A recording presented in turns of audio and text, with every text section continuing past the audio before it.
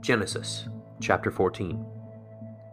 In the days of Amraphel, king of Shinar, Arioch, king of Elasar, Chedorlaomer, king of Elam, and Tidal, king of Goim, these kings made war with Bera, king of Sodom, Bersha, king of Gomorrah, Shinab, king of Admah, Shemeber, king of Zeboim, and the king of Bela, that is, Zoar. And all these joined forces in the valley of Siddim, that is, the Salt Sea. 12 years they had served Chedorlaomer, but in the 13th year they rebelled.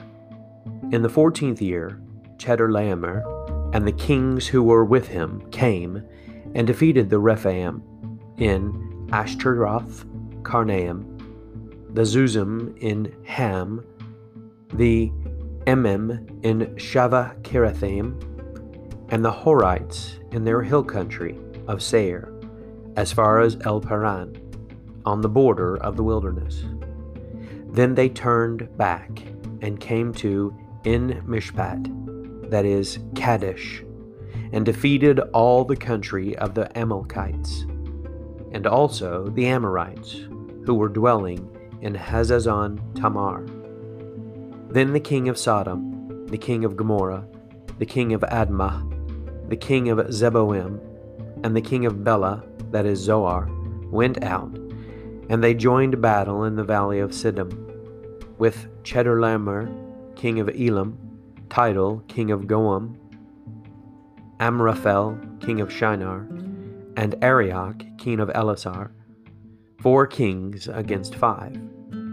Now the valley of Siddim was full of bitumen pits, and as the kings of Sodom and Gomorrah fled, some fell into them, and the rest fled to the hill country.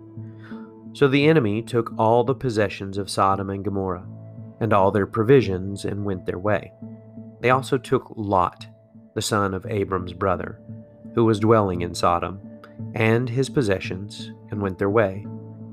Then one who had escaped came and told Abram the Hebrew, who was living by the oaks of Mamre the Amorite, brother of Eshcol and of Aner. These were allies of Abram. When Abram heard that his kinsman had been taken captive, he led forth his trained men, born in his house 318 of them, and went in pursuit as far as Dan. And as he divided his forces against them by night, he and his servants, and defeated them, and pursued them to Hobah, north of Damascus. Then he brought back all the possessions, and also brought back his kinsman Lot with his possessions, and the women, and the people.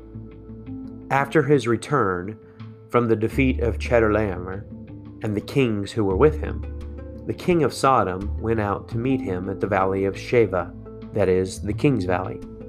And Melchizedek, king of Salem, brought out bread and wine. He was priest of God Most High, and he blessed him, and said, Blessed be Abram by God Most High, possessor of heaven and earth, and blessed be God Most High, who has delivered your enemies into your hand. And Abram gave him 1/10 of everything. And the king of Sodom said to Abram, Give me the persons, but take the goods for yourself. But Abram said to the king of Sodom, I have lifted my hand to the Lord God Most High, possessor of heaven and earth, that I would not take a thread or a sandal strap or anything that is yours, lest you should say, I have made Abram rich.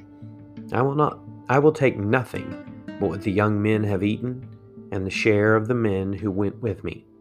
Let Aner, Eshcol, and Mamre take their share.